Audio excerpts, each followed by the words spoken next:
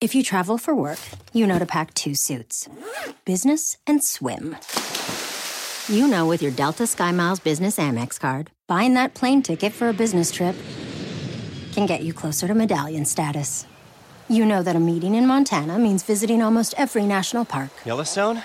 Check. Because you're the chief excursion officer. It's why you're a Delta SkyMiles Platinum Business American Express card member. If you travel, you know. Terms apply. Visit go.amex/you-know-business. Hi, I'm Ben. I suffer from a condition called writer's block. It strikes when I'm at work. That's why I choose Canva Magic Write. It works fast, generating text in seconds, thanks to AI. Common side effects include increased productivity, compliments from coworkers, feelings of satisfaction. Now I can say bye-bye to writer's block. Ask your boss if Canva Magic Write is right for you at canva.com, designed for work. Canva. Listening to your favorite podcast? That's smart. Earning your degree online from Southern New Hampshire University? That's really smart. With 24/7 access to coursework, no set class times, and dedicated student support, you can go to school when and where it works for you. Low online tuition means you can even do it for less. And dedicated student support means we'll be with you from day one to graduation and beyond. Join a community of learners just like you. Go to snhu.edu today to start your free application. Everybody in your crew identifies as either Big Mac Burger, McNuggets, or McCrispy Sandwich. But you're the Filet-O-Fish Sandwich all day. That crispy fish, that savory tartar sauce, that melty cheese, that pillowy bun. Yeah, you get it. Every time. And if you love the Filet-O-Fish, right now you can catch 2 of the classics you love for just $6. Limited time only. Price and participation may vary. Cannot be combined with any other offer. Single item at regular price. Ba-da-ba-ba-ba. Sometimes it takes a different approach to help you unlock your true potential. With Capella University's game-changing FlexPath learning format, you gain relevant skills you can apply to your career right away. Earn your degree from an accredited university and be confident in the quality of your education. Imagine your future differently at capella.edu.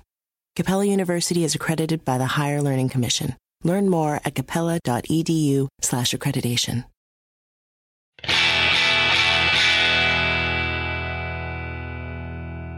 Welcome to the Weekly Squeak, your weekly geeky squeak with me, Christian Schiller. Sorry for the delay again. It's that time of year when I'm back on the conference circuit, traveling and crisscrossing across Europe, and sometimes you just do not find yourself in a place where you can record. That said, I'm currently recording from a phone booth, not an actual phone booth, a phone booth in an office in London. So I'm still on the road, but it seemed the best environment I was going to get your weekly fill of geeky news to you. So this week, I have a roundup, quite a mixed bag of links, actually, and then an interview with Xinshu Dong, a co-founder of RockX and also an ex-co-founder of Zilliqa, who I have interviewed before on this podcast. Another blockchain interview. I am lining up some non-blockchain interviews, but I've just had quite a run of them, so I do apologize. RockX is a digital asset services platform, and we dug into what that could mean and how that could be potentially applicable to blockchain context. But first, some links.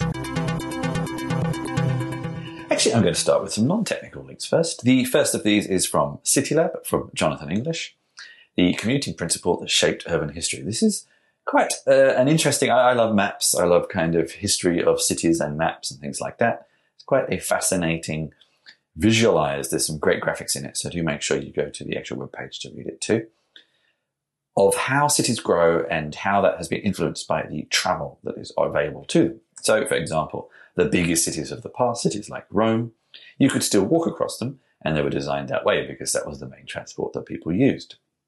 Then, as trains emerged, or as cable cars emerged, as cars emerged, cities were able to grow because you had new options to traverse a city. And the interesting, fascinating aspect here, which I think is now somewhat being broken, that up until relatively recently, the commute time that people liked in the cities and transport allowed for was always about 30 minutes. I know in many European cities that is still the case. In some monolithic European cities like London, and also lots of American and Australian cities where they have sprawled and sprawled, half an hour is probably quite a short commute time. So what has gone wrong? Transport hasn't really kept up with the modern growth of cities, or cities have sprawled, not allowing for transport to keep up, I guess. And then this article goes all the way back to 800 BC, Rome, the walking city, even with 1 million people. It was very dense, and many European cities still are to a certain degree. Paris, a walking city again, still in the 1300s, going on to rail many, many centuries later. And even actually looking at London in 1870, how big it was, and it gave rise to even new styles of habitation, like the satellite cities, the garden cities, as London used to call them, that would tempt people to live outside of the city but be able to get in easily for work, this kind of thing. And then the fascinating mode of transport that is still with us, bikes, and to a lesser extent, streetcars/trams. Bikes have always been there, increasingly popular, and still are popular. Although obviously they have a limited range, not always short, depends on the stamina and the determination of the rider, but they are not necessarily as long distance as a train or a car. They still offer flexibility to everybody. And then the first underground systems in the early 1900s, and how they were built as well. It's fascinating insights. It's a nice long article here. And then cars, of course. Cars are still the dominant transport, but fast throttling our cities. And I think we're now at this point where we're trying to figure out what we can do about that. So what will be the transport of the future that dictates how we can build our cities? I mean, will it be hyper-fast things like Hyperloop, and we could effectively live anywhere and still have a half-hour commute from a neighbouring city? I don't know. I don't think that's coming anytime soon. I think we're still stuck with most of what we have for now. I think actually it's more likely to be a reorganisation of our cities as opposed to a new transport method, a denser growth and things like that. But we shall see. In a strangely similar vein, but not quite, there's a tenuous connection. This is on 1.0 by Owen Williams, How to Move Your Digital Life to a New Country. It's a very short article and doesn't necessarily give so many solutions to the problem. But I found it interesting because I have been affected by this myself. I have moved countries 3 times. It's surprisingly difficult to relocate some of your digital accounts. I haven't been able to relocate one of my main Google accounts from, still registered in Australia, even though I haven't lived there in 5 years, because of a Google Wallet for Business account that has an Australian registered address for a business that hasn't existed for over 7 years. But the only way for me to close it is to close my entire Google account, which I'm not going to do. Apple, I've actually found relatively easy, although be warned that with many of these DRM, digital asset-based accounts, that shifting them can sometimes lose you access to things you thought you had access to. The classic model that many people argue about with streaming and sort of services like that is you don't always actually own the things you think you own. Creative Cloud, he also mentioned. I didn't have a particularly big issue with Creative Cloud. I managed to shift that relatively easily, actually. I don't know why he had so much problem.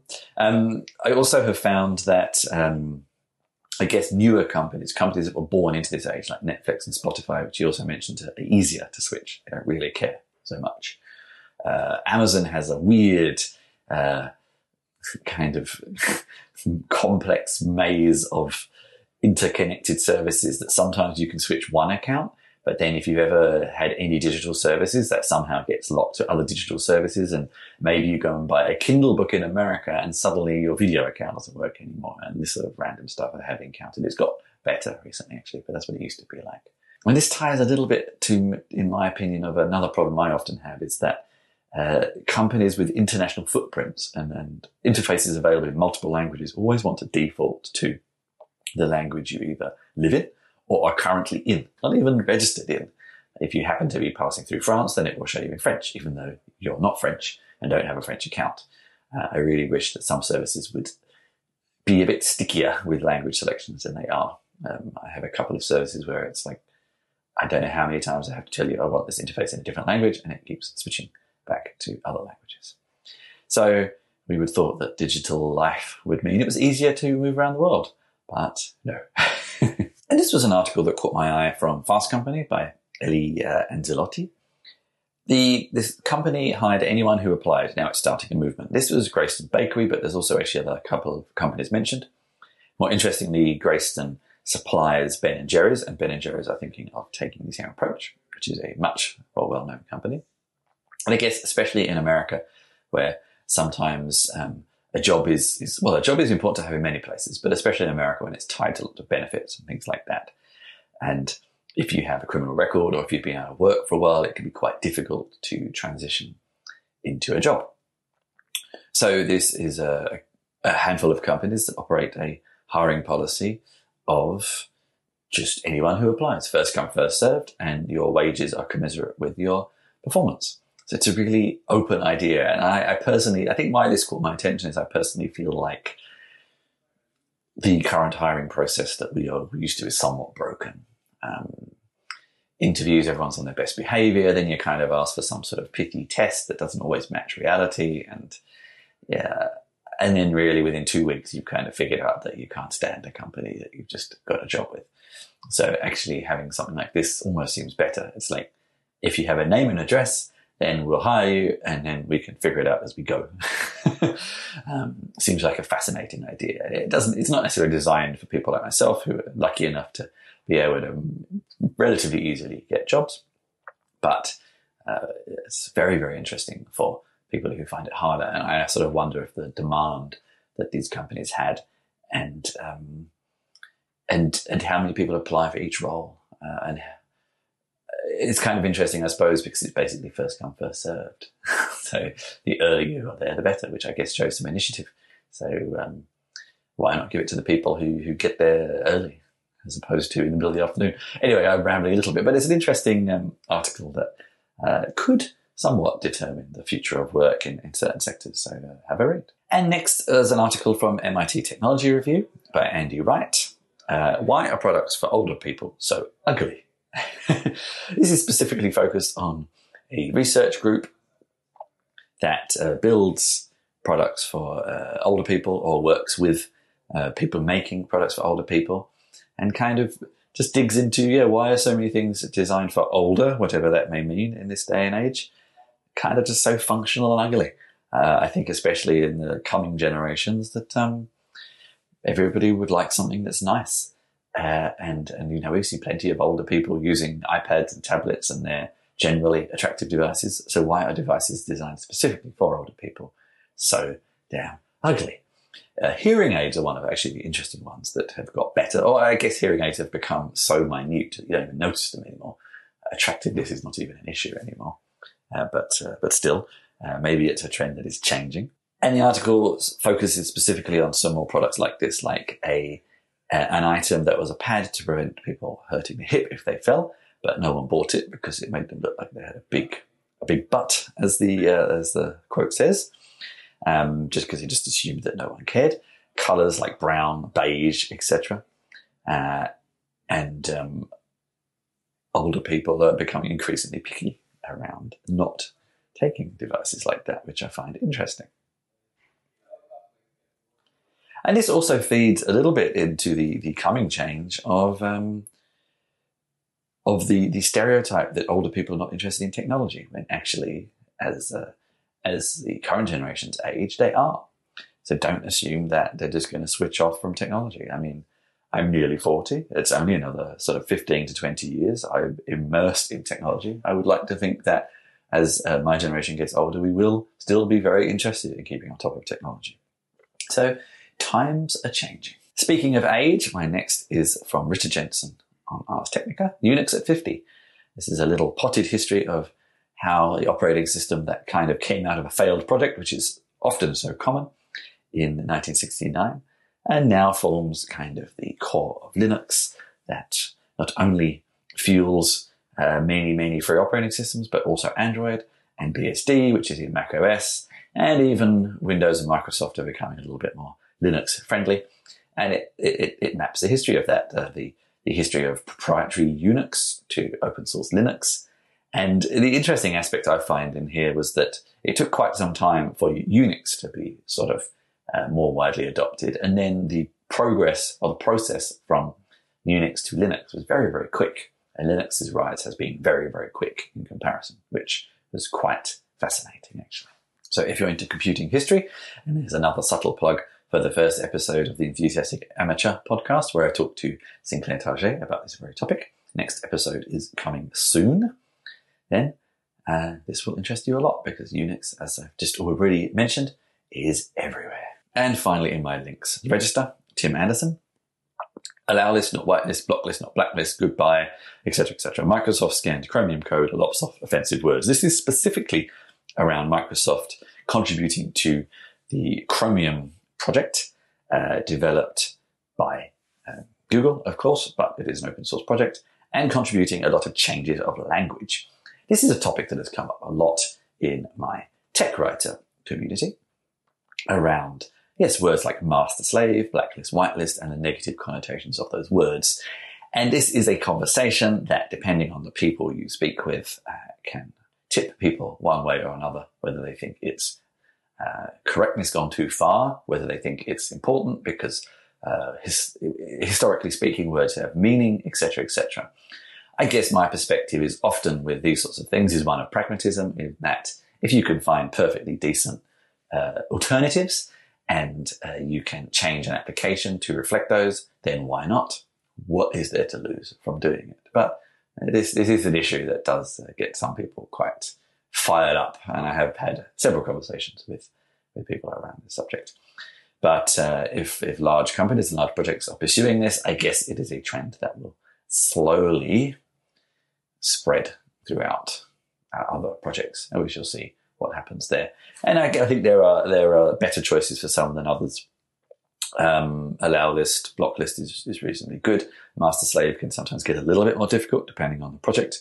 But there's some random ones in here as well, like Microsoft removing swearing from comments. And I'm actually quite surprised that a project from Google would have had swearing in the comments. But anyway, so I would love to hear more on your opinions on this subject. So please, if this link or any of the others I mentioned interest you and you want to discuss, then you can get in touch with me at facebook.com/ChristianChiller, at ChristianCh on Twitter, or you can find other methods at ChristianChiller.com/contact, and I would love to hear your opinions.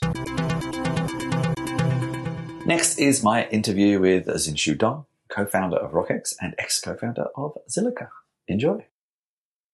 Hello, Chris. Hello, everyone. So this is Xinshu. I'm based in Singapore. I was sort of a deep technologist working on different types of software systems, mainly looking at the cybersecurity aspect of it. So I was looking at how could you make web browsers more secure, then how could you make the control software components for smart grids more secure, more resilient against different types of cyber threats. I moved on to blockchain around 2015. That's a time when the professor I used to work with at my university started to do very deep technological research on blockchain. So I got into that space. I started to build applications around private blockchains.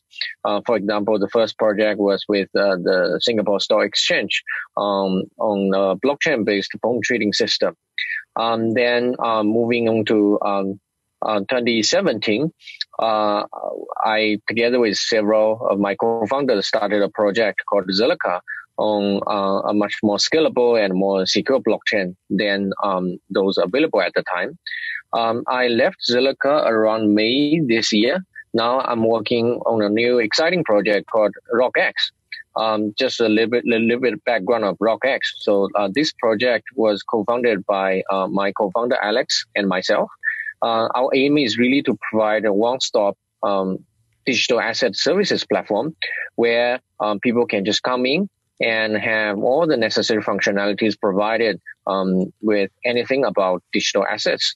So whether this is about users who are already sort of very familiar with different types of crypto assets, or it's about users who are just, getting curious about this new space but don't have much background. I think this platform should be able to serve both types of users.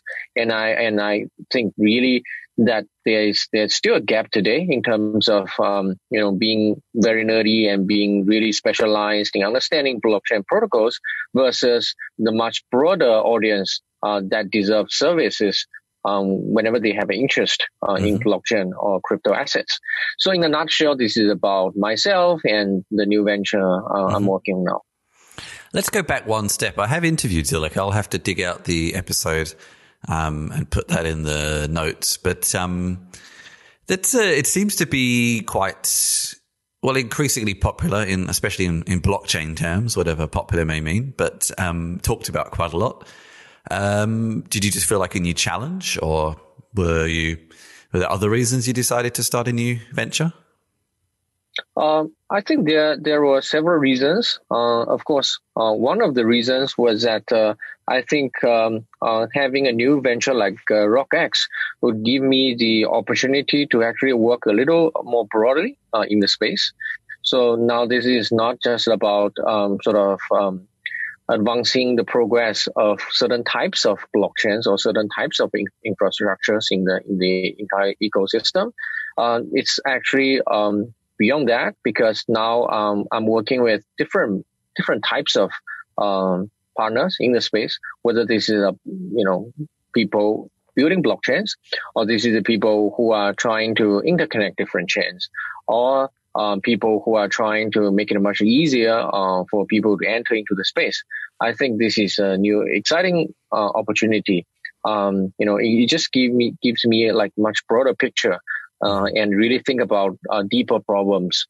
Whether blockchain is for real, how can we make blockchains adopted much faster than they are today. So I guess the next question would be, we'll dig into a bit more detail about what RockX is in a minute, but are you building it on top of Zilliqa? Not really, because this is not like an on-chain smart contract-based application, right? I would love to build it entirely on blockchains, but we still have to be practical. And sometimes certain types of users would still prefer a much easier user experience. So that's why certain components will be actually off-chain. But we are happy to explore, building certain types, certain components on different blockchains and try to interconnect different chains. Sure. So let's dig into RockX a bit more. The website doesn't tell me very much right now. I'm guessing it's quite recent. So, let's look at the tagline. Unlocking the full value of digital assets and decentralized governance. Let's start with the first point. What, in terms of RockX, are digital assets? So I think this is a very broad ambition we have decided to take on.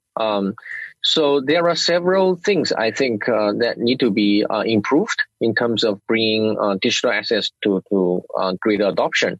So one aspect is what I hinted to just now. This is about how can we make it much easier for users without much, deep experience in the crypto space to actually appreciate it and to actually participate in some process around it. So for example, if I don't have certain tokens, would that be a barrier? It could be a barrier today, but it doesn't have to be a barrier. Then if I have tokens, do I really understand what these tokens mean? Do I really understand what holding these tokens mean? Can I participate in certain process that will help me understand better the process of the protocols and the well-being of the project, for example. So these are some of the larger questions we want to seek answers for. It's not like we have all the answers, all the infrastructures, all the tools to realize all these dreams. But I think these are important questions for us to think about. So this is along the line of unlocking the potential of digital assets that RockX is tackling now. So do you mean digital assets in terms of like crypto collectibles, or do you mean digital assets in terms of files and media, or what do you actually mean by digital assets? Like what sorts of assets do you want to manage? I think that's a very, very good question. And I think I only have the answer sort of work in progress. I don't know what's the ultimate answer, but when I look at it today, I think anything that's sort of created or I don't know, like supported by a decentralized blockchain system could be an instance of digital asset. So this could be a utility token. This could be collectible living on the blockchain. This could also in future mean certain digital representations of financial products, right? I think all these are possible digital assets. And how should we deal with them? Should we deal with them in a collective way? Should we deal with them in a separate manner? I think these are the questions we need to find answers to. And I mean, then so the next point you have in that tagline is decentralized governance. So do you mean decentralized governance of those assets or decentralized governance in combination with those assets? I think I could say it's governance around the digital assets. So this generally means the governance issues around the blockchains that are actually giving life to these digital assets, that are actually supporting these digital assets. So what we mean is really to find a way to connect different parties as well as users in the blockchain space to more effectively govern the whole blockchain ecosystem. It's not like nothing exists today. Many very useful and very progress efforts are already ongoing in terms of deciding, for example, how shall we change our protocol for the better.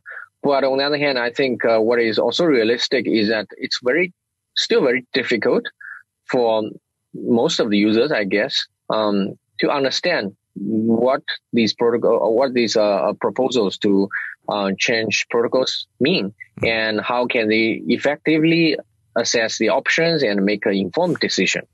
I think that has to be a collective effort, and RockX would be happy to be part of that.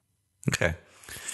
So the first part of this, you're launching what you're calling a staking as a service. So firstly, for the crypto curious people who are not so familiar, what is staking and what will it be as a service? So this is in a way conceptually similar to let's say your deposits. So you put your money into a bank account, depending on different terms and conditions. You might be expecting some interest, and let's say most of the times the amount of interest is actually agreed upon beforehand. So this is similar in terms of concept to staking, except that number one, staking is denominated in the tokens, in this specific token, sort of enabled by a particular blockchain. So you put in tokens, you get back rewards in tokens. And then secondly, the source of such rewards in tokens is usually provided by the chain protocol. So sometimes that's even completely algorithmic.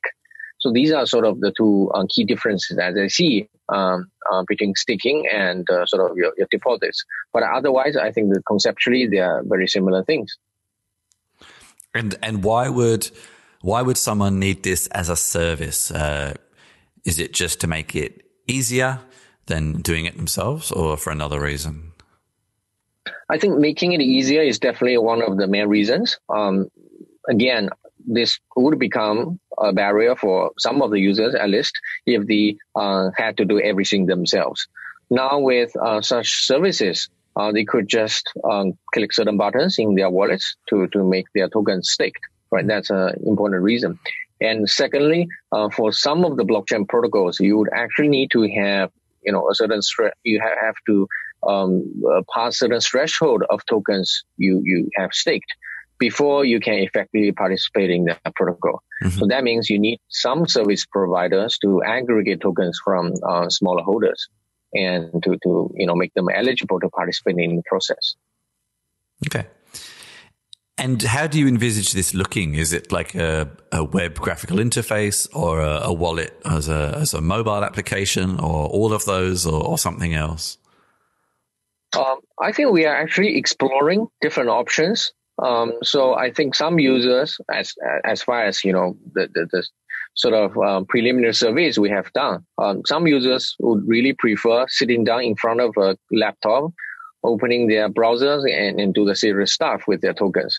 But some users would just want to, do it on the go with their mobile phones. So I'm not sure whether there's like a very simple answer in terms of which channel would be the best. I think maybe one way to do that is to provide different channels to cater to different users' preferences. Okay. And on the subject of users' preferences, you do mention that the plan is for this to work with select public blockchains. So firstly, do you know which those are going to be yet?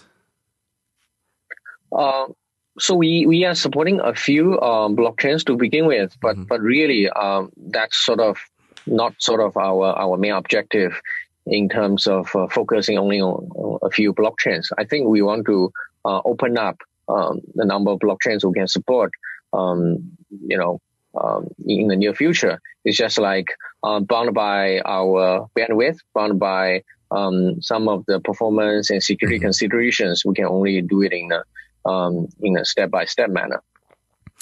And do you think you'll ever expand that into private as well to kind of go down the more sort of enterprise route? If you look at private blockchains today, private chains or consortium chains, I think most of them do not have a similar sort of token economic systems. But if they do come up with similar systems, I think we are open to including private chains as well. But that would also require a sort of relatively broad appreciation of whatever, token or representation of agreements running on the blockchain or digital assets there. Because if it's just for, I don't know, let's say a group of five parties, then that will be a little more difficult for us to support because we want to really target the mass adoption market. And so I guess you're relatively new, so you don't necessarily have a concrete roadmap, but the sort of penultimate line on your introductory paragraph is various digital assets and products in the future. So what else have you got planned in the next sort of 6 months to a year that form this vision? Right. I think we are really doing this step by step. I think the first step for us is really to roll out the first version of the product to sort of the mass users. Now we already have certain customers onboarded, but that's usually through other channels. We really want to scale up the business by rolling out, a platform that's very easy to use. That's the first step. I think very naturally, like weeks to months after that, we will have to roll out updates with new features. And sometimes we will have to hear the feedbacks of our initial users and try to make the systems as usable as possible. And going forward, once we have sort of acquired the critical mass of the users as well as the digital assets associated with our platform, we can actually think about other plans to expand into sort of some of the decentralized finance field as well. That would be very exciting. And actually, the last line of this paragraph is the one that interests me the most. You talk about aimed at accelerating the professionalism of the blockchain ecosystem. What does that mean to you? What what is currently unprofessional about the blockchain ecosystem, and what do you think will what does making it professional mean to you? I think professionalism is more of a process to us. So it's actually a relative term, because if you compare blockchain with, let's say, the traditional financial services market, I think there are still a lot of things that can be improved.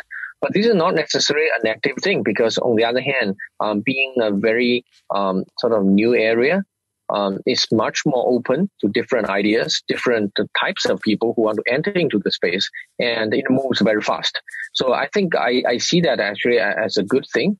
So the way the blockchain space or the crypto market have evolved in the past, I don't know, just a few years, I think have been very impressive. But on the other hand, I think going forward, if we want to attract sort of new users into the space, or a lot of new users into the space. And some of them will have concerns in the way that businesses are being done, in a way their assets are being sort of, let's say, custodized, in a way their assets are being transferred, are being recorded, right? So these are some of the aspects that people are already working on to improve. So, for example, you are seeing several very strong players in the crypto custodian space, which I think is a very positive thing. They are applying like very strict, very secure, very compliant mechanisms to make sure that digital assets under their custody are very secure, under good care. And I think that would assure a lot of people who, previously had concerns over all these matters. So this is sort of one example of making the whole crypto space much more professional. And I think RockX being a very important guardian of the whole ecosystem, I think we have our role to play there as well, to streamline the whole process, to work with very strong parties in making sure that things are done more professionally. Okay. And obviously, again, I appreciate it's early days for you, so there's not too much to see. But for people who would be interested to know what this may look like, are there any other similar services or platforms that you're drawing inspiration from?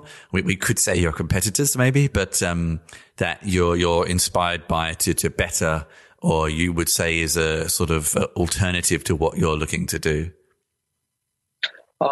I see that the sort of the direction we are going after has several aspects. So one aspect is just about running a validator for different blockchains. Mm-hmm. To that, there are many other players in the field as well. Some are more experienced, some are sort of just new into the space. I think this is really a community play, because for any blockchain, you will not want a scenario where you only have like one or two big guys, mm-hmm. Generating all the blocks, because that's not secure, that's not decentralized. You really need a group of very trustworthy, very credible guys running nodes all together, and they have to work together while being a little independent. Because if they rely on each other in sort of validating blocks, that itself is going to be a very big security concern. But on the other hand, I think we also have other more ambitious goals in terms of pushing the adoption of the blockchain, in terms of connecting token holders with sort of the governance issues that are to be improved. So all these things, collectively speaking, make RockX sort of, I think, a quite a unique player in this field. Okay. Now, let's. You're based in Singapore. I've interviewed quite a lot of crypto companies in Singapore. What's special about Singapore? Why are there so many of you there? I think Singapore is just like Switzerland. So the regulation here really embraces innovation, especially technical innovation. So that's why I think for a very long time, Singapore has been one of the most sort of supportive regulatory environments for blockchain and crypto companies to sort of be based at. And I think Singapore traditionally has been a financial hub as well. So it just makes many things much more natural. But on the other hand, I think Singapore is also a very efficient society. That means things tend to move faster, and that is really highly appreciated in the blockchain space as well. Mm-hmm. So these are some of the factors as I see. Okay. And as a new company in this space, I mean, as far as I can tell right now, it's you and your co-founder. I guess you're going to need to find some help there. How is it at the moment in finding the people you need to build out a blockchain project? So we have teams both based in Shenzhen and Singapore. Okay. Finding the best talents, especially best talents in blockchain, is always a very competitive process, because you just don't have so many good people. You are basically competing with many other blockchain companies in the space. But I think that's a very good thing, because that makes many young, bright talents who are not in blockchain today very interested in learning more about blockchain and trying to get into the space to contribute as well. I think we have managed to sort of get a few really good people to work alongside with us. But definitely we're constantly looking for people. I just actually met someone before this call to find ways to, try to look for more good engineers to join hands with us. And is this specifically engineers with knowledge of blockchain or just general engineers? I mean, I'm sort of interested to know how you think the ecosystem could get more specific blockchain engineers. Is there like an education path you think that could be improved or something like that? So I think blockchain is definitely a new form of many of the more fundamental computer science ideas, concepts, and sort of constructs. But if you are really strong in terms of being a good computer science graduate and have good experience in programming for operating systems, distributed systems, cryptography, I think the learning curve is not very stiff for these people. I think they can be trained into something, so-called blockchain engineering, very, very quickly.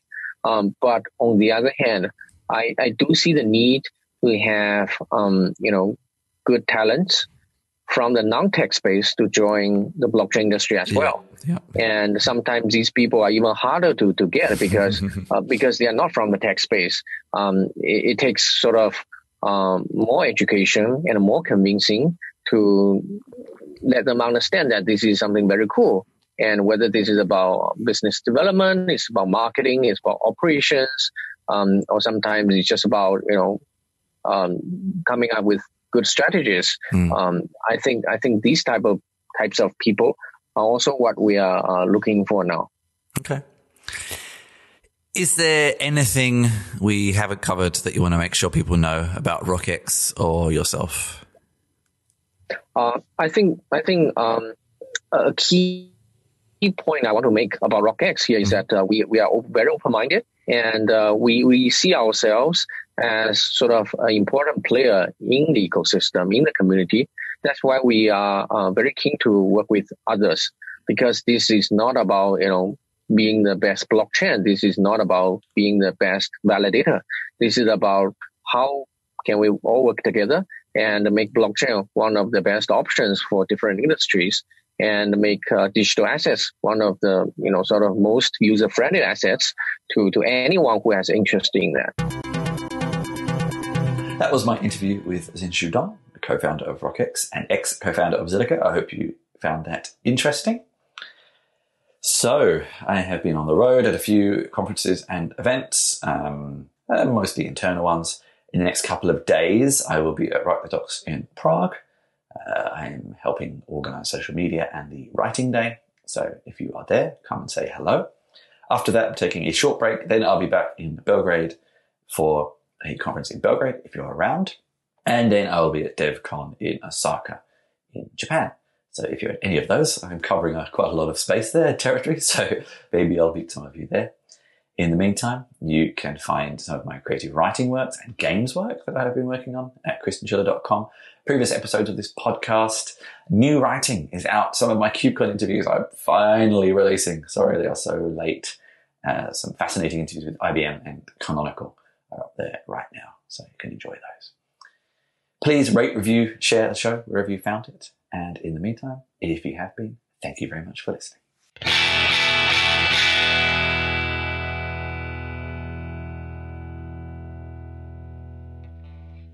If you travel for work, you know to pack 2 suits. Business and swim.